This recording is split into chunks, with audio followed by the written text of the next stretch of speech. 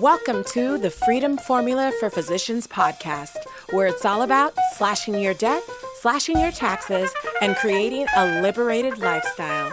And now, your host, who has a vast collection of vintage DC and Marvel comic books, and ironically lives in Minnesota, where his favorite NBA team, the LA Lakers, originated, Dave Deniston.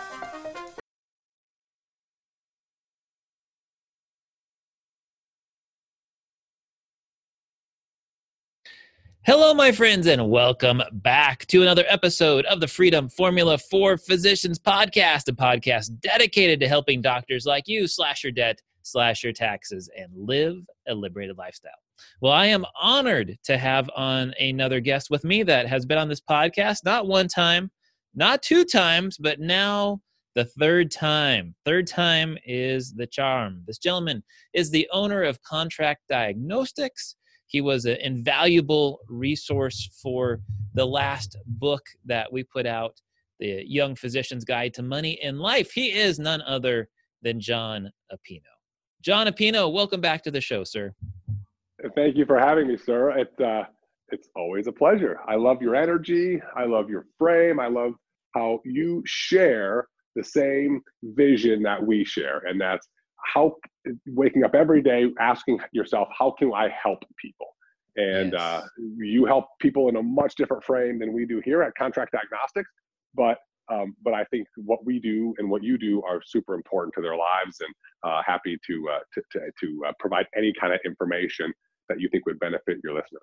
Absolutely. And we've certainly have other episodes we will link in the show notes from other episodes John had been on. So make sure to check those out. We will try not to rehash a lot of that stuff and give you some great information. So John, let's dive into it. We are recording this in the very late part of March in 2020.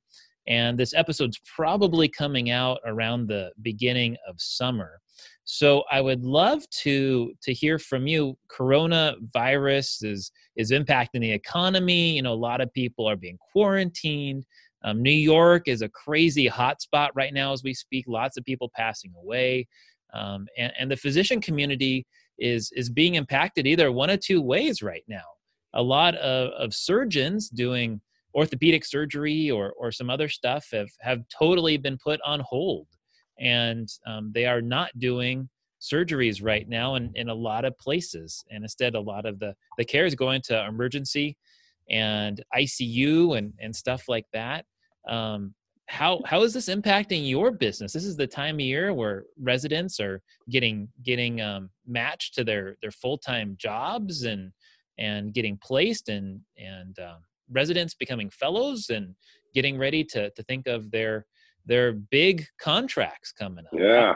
What's going on with you? It's so our business, this is always the busy time. You know, we used to get busy in January of every year for people starting in July, August. And then, you know, now and then it would be busy through the end of the year, through the rest of the academic year, through June. We are now getting busy though in October, September, and we've even done 9 contracts for physicians starting in 2022. Huh. So people are signing further out. And I think there's a lot of reasons behind that. But obviously there's a lot of physicians that are starting jobs still this year, and they're starting in July or August or September of 2020. And we are still super busy with all of those folks. And you can imagine there's a lot of things that have to happen. Not only is understanding the contract, which is what we do. I mean, all we do are help physicians understand contracts and know how to go about discussing, maybe negotiating them with the prospective employer or contracting entity as it may be. But what's changed from our perspective maybe isn't so much of our daily work. It hasn't been the volume of work. It's some of the questions we're getting, or it's some of the follow-up questions that we're getting from prior clients who are supposed to be starting jobs in September or August of this year, and they don't know how it's going to impact them. We're getting a lot of emails from people who started jobs last year, who are in jobs like you mentioned, orthopedic surgery or podiatry or dermatology or something that has been dramatically impacted by either less clinic visits or little to no elective cases. And each employer, I mean, nobody's prepared for this. So the employers are trying to figure out, how do we handle this? Do we force people to take PTO? Large employers can maybe find a way to pay employees. Obviously, key physicians are super important to any business. But we're seeing companies navigate this challenge in a way that they haven't had to in the past. They have no way to prepare for this. They've got PTO and policies for maternity and policies if this happens. But the way that physicians are on production and the way that case canceled or moved around is providing a big challenge. And of course, a lot of people are going back to what the contract says on their obligation is. If it's the employer to provide a salary, if it's the physician to provide 40 hours of patient care, which obviously is challenging if there's no patients, and they're all trying to navigate this together. So we've been having a lot of follow-up calls from our prior clients. We've been educating our current clients on what questions they need to ask about their contracts, whether that's for 2020 or 2021 or 2022. But we've been also just playing a role in listening to what's going on out there, providing guidance to the physicians with how they could find mutual ways to work through this with their employers, talking to administrators to see, are they continuing to hire and do site visits, and what are their projections like, and how are they handling everything? And also just with our current, helping them manage the time process between when you're starting to work and simple things like getting a license. So Pennsylvania, I've heard with a lot of places working from home or not working at all, the way that you get a state license is closed. So if you are supposed to start a job this year and you're working in a random state and you apply for your license, or your license is missing, it may not be getting approved, and therefore you can't get credentialed. If you can't get credentialed, you can't start working, and if you can't start working, you don't have your income. So it's going to be an interesting process between now and when the graduating class is going to start working, to see kind of how this whole thing comes together. And I guess it's a long answer to maybe a short question about how our business is doing. Our business is great. We are doing what we love to do every day, which is help people. The way we've helped people, I think, has changed a little bit from just looking at contracts to trying to help people navigate through this very interesting time. So let's dig into a few of those things that you talked about, John, maybe with the last one first, which is people that can't get licensed. So I have to imagine that's part of a contract. What are you seeing so far? It's so early right now. We're only 6 weeks really into this when it started to hit the U.S. and now is probably getting close to the apex. What are you seeing so far? What are any employers, really kind of cracking down hard on that? Are most people having grace? What is that looking like with licensing? So from a licensing perspective, from what we are hearing, and this may be different in different states or employers, obviously large hospital organizations versus a small private practice might be going about things differently.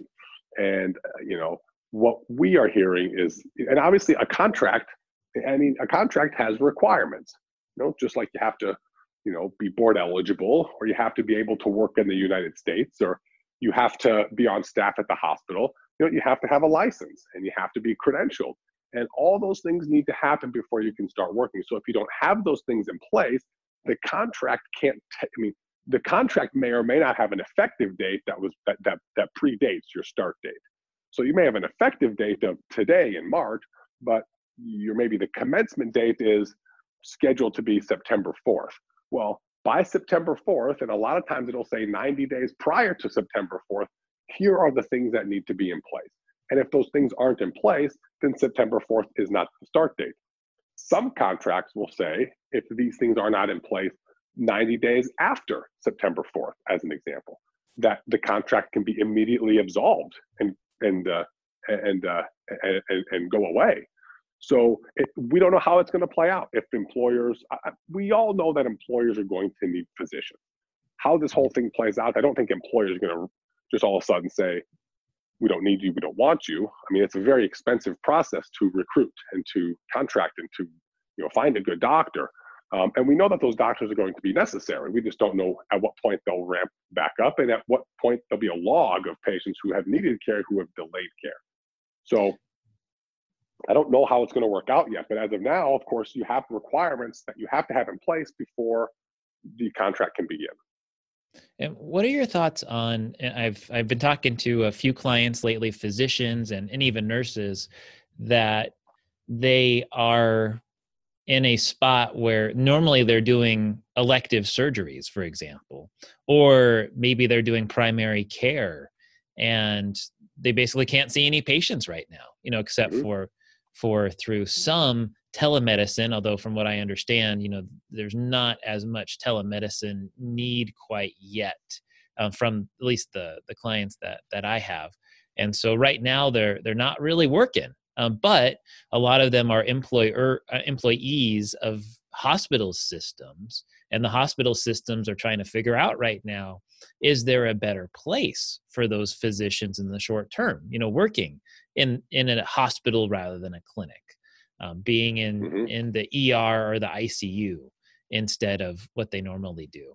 Any thoughts just on contracts and how that works, where you might be required to do something that you normally wouldn't be doing? Yeah, no, it's a great question. And I think there's always a difference to delineate between the contract world and the real world. So, the contract may say that the physician has to provide 40 hours of patient care or 36 hours of patient care, or it may say they need to be available to provide that amount of patient care. The contract may say the physician has 30 days of PTO. The contract may say that the employer has a salary obligation of, say, $30,000 a month. So, but the contract also usually has a no-cause termination that says the physician can walk away or the employer can walk away with 90 days notice or 60 days notice or whatnot. So our guidance to our physicians who don't know what to do in this time is to work together with the employer in the real world to find out what a good solution is. Obviously, the physician can't fulfill their obligation if it's 40 hours a week. Obviously, with patients. Obviously, the employer may not be, depending on how big or how small they are, may not be able to cover the physician's salary at $30,000 if zero revenue is coming in to the organization.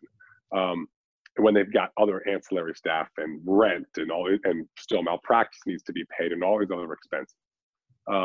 So, and then there's that termination, right? Would physicians start walking away for more guarantees? Would employers start letting physicians go, knowing that that's their greatest cost?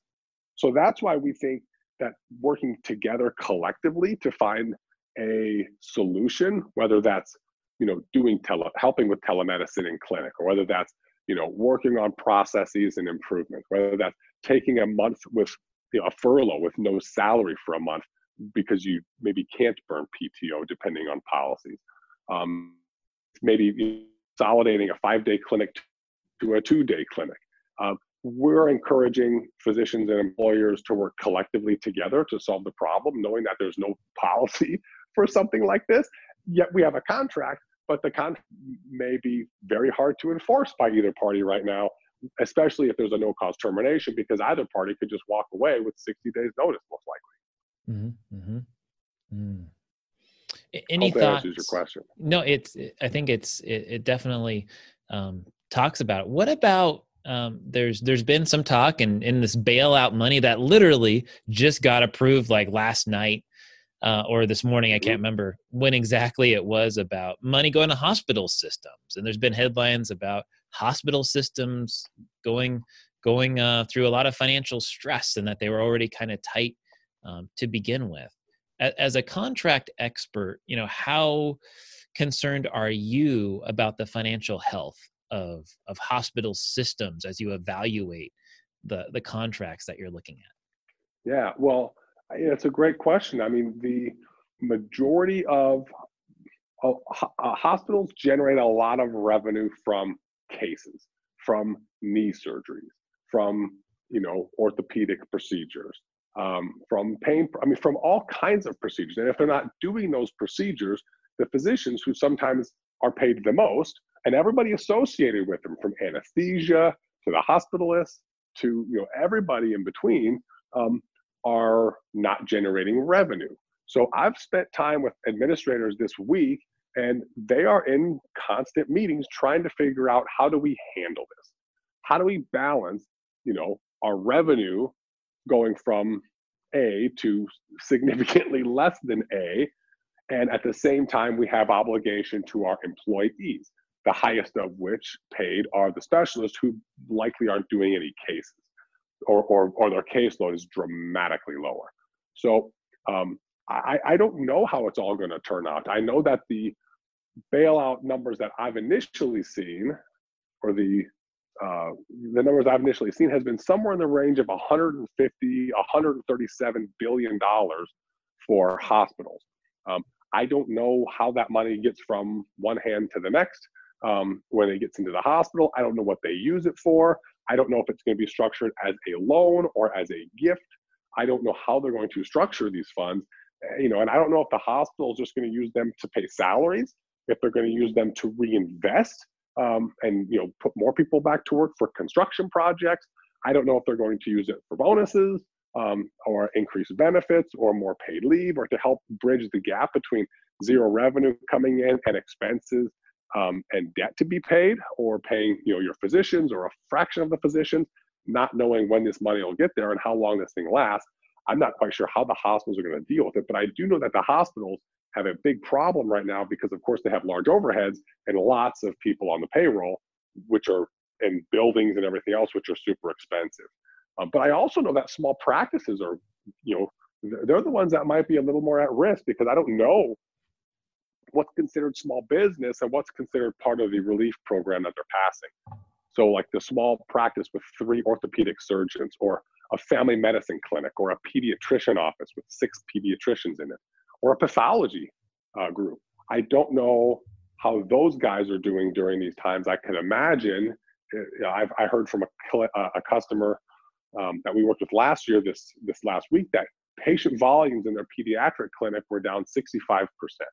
Okay, so this is a group of 6 pediatricians, and their patient volume is down 65%. And of course, pediatricians don't spend lots of time in the hospital doing expensive procedures. They see patients in clinic, and they help families out. And I don't know if a lot of people shift to telemedicine after this. I don't know if they'll do okay with volumes being 35% of what they were. So I think we're going to see a real big. I think it's going to be very interesting, and we don't know how it's going to play out yet, with where the money goes at the hospital level, what's considered a small business, how smaller medical practices, who may be deemed not small business based on revenue projections or revenue of the organization. It'll be interesting to see how all this money is handed out, and how it impacts not only the hospitals and the clinics, but the physicians that work there. So that was great. Let's dig in this a little bit further. So let's say you were a pediatrician. How would you, and you haven't, or you're a resident right now, you haven't signed a contract yet. Maybe you have 1 year of residency left to go, and you're listening to this podcast right now. And how would you be thinking about evaluating potential employers and looking at it in light of everything that's happening now? Has anything changed for you, knowing what you know, if you were a pediatrician? Yeah, no, that's a great question. And I think it, people call us with usually what they want, right? People want to have the employed situation, which I think last year, 60% of those transitioning out of training went into an employed. I work for a hospital system. I'm an employee, not a small group on the way to partnership.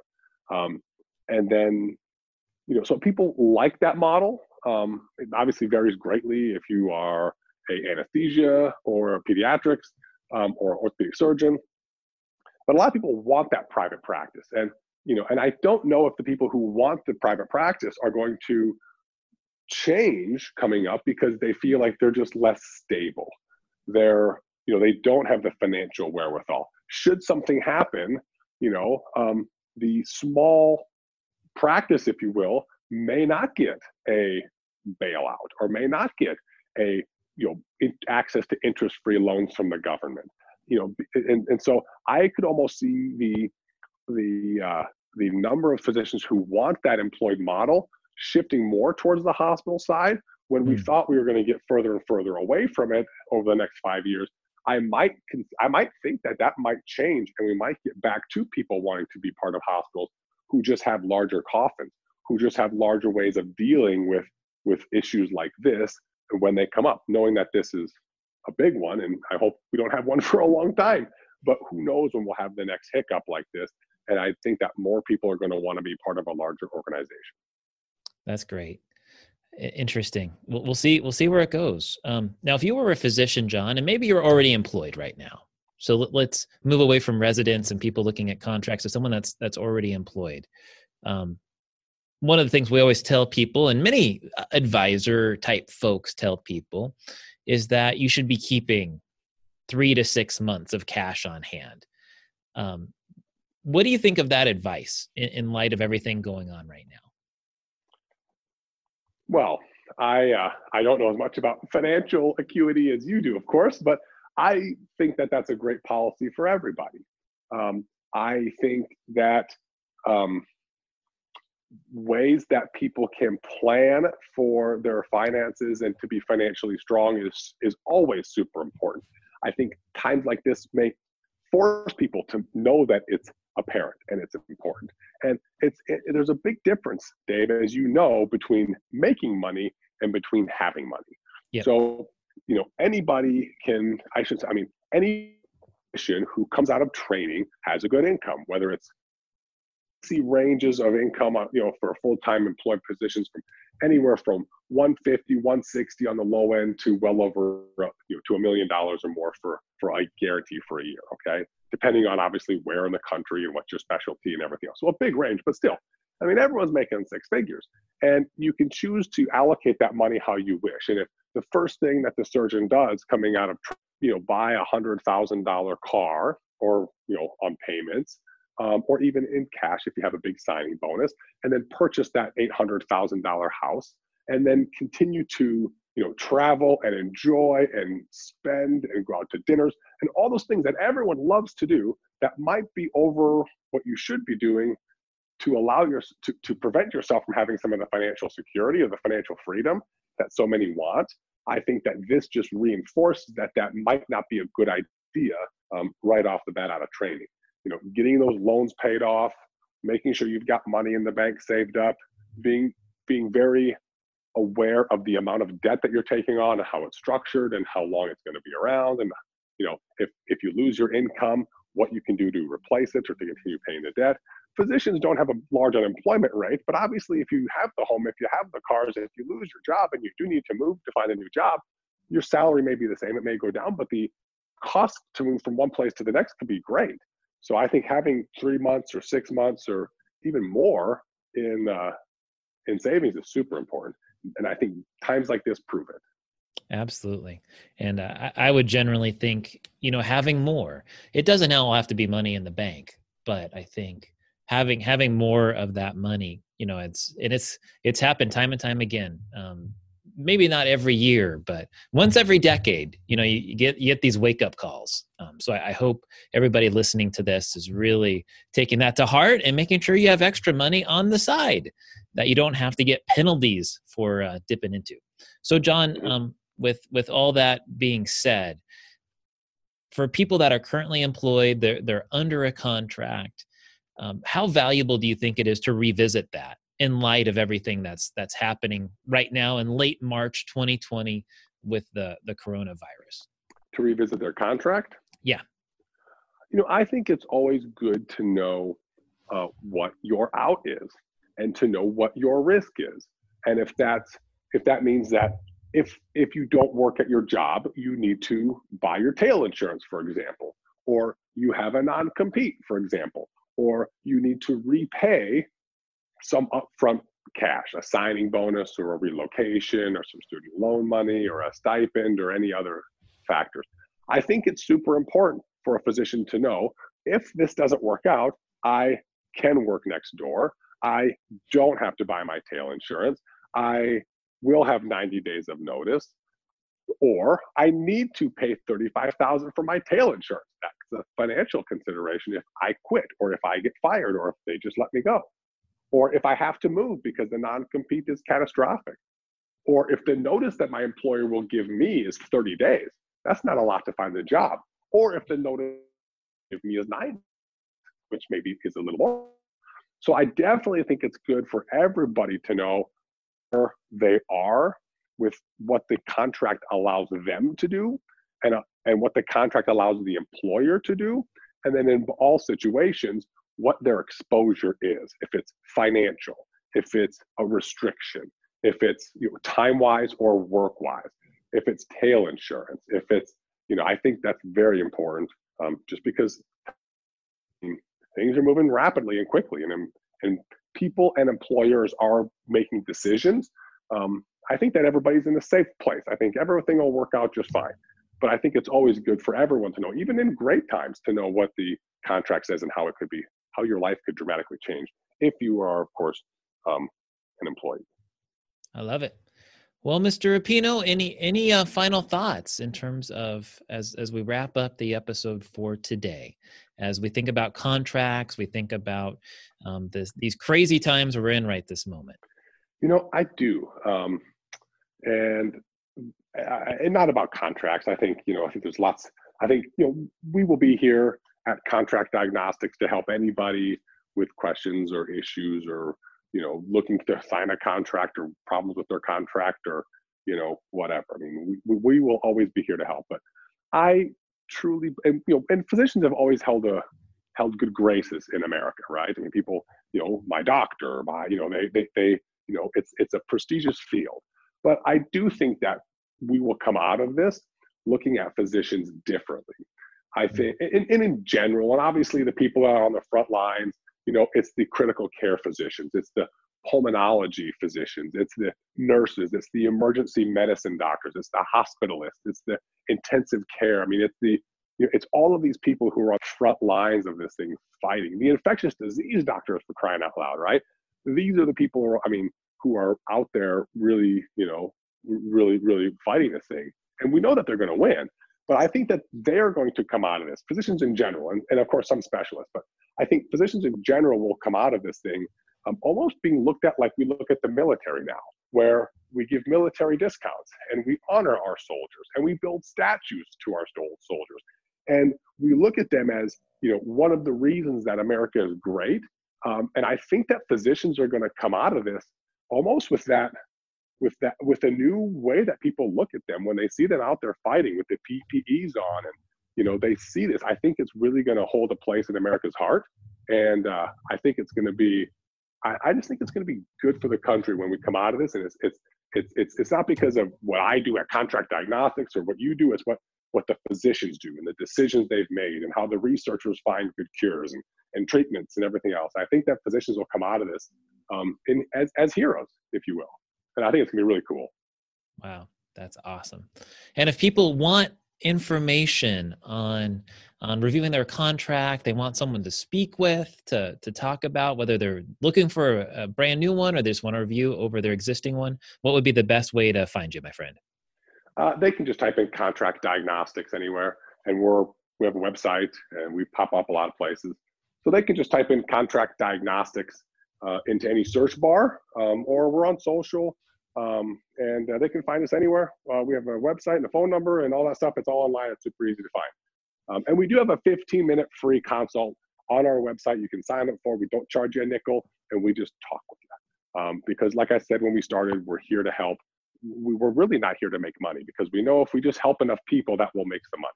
And so anybody can sign up on our website for a free 15-minute call with us at any time. If it's because they want to see what we do and what we sell and how much it costs, they can do that. If it's just because they want to talk with us about their scenario, awesome. We are here to help. So anybody can sign up on our website for that anytime. All right, there you are, my friends. Great advice, great things to think about and ponder on. And certainly you have an expert there that can help you out with any of those related questions. And we just thank you from the bottom of our hearts for your service and everything that you do as a physician. It means so much to me and to John as well. And as always, my friends, Thank you so much for joining us in this journey. Remember, slash your debt, slash your taxes, and live a liberated lifestyle.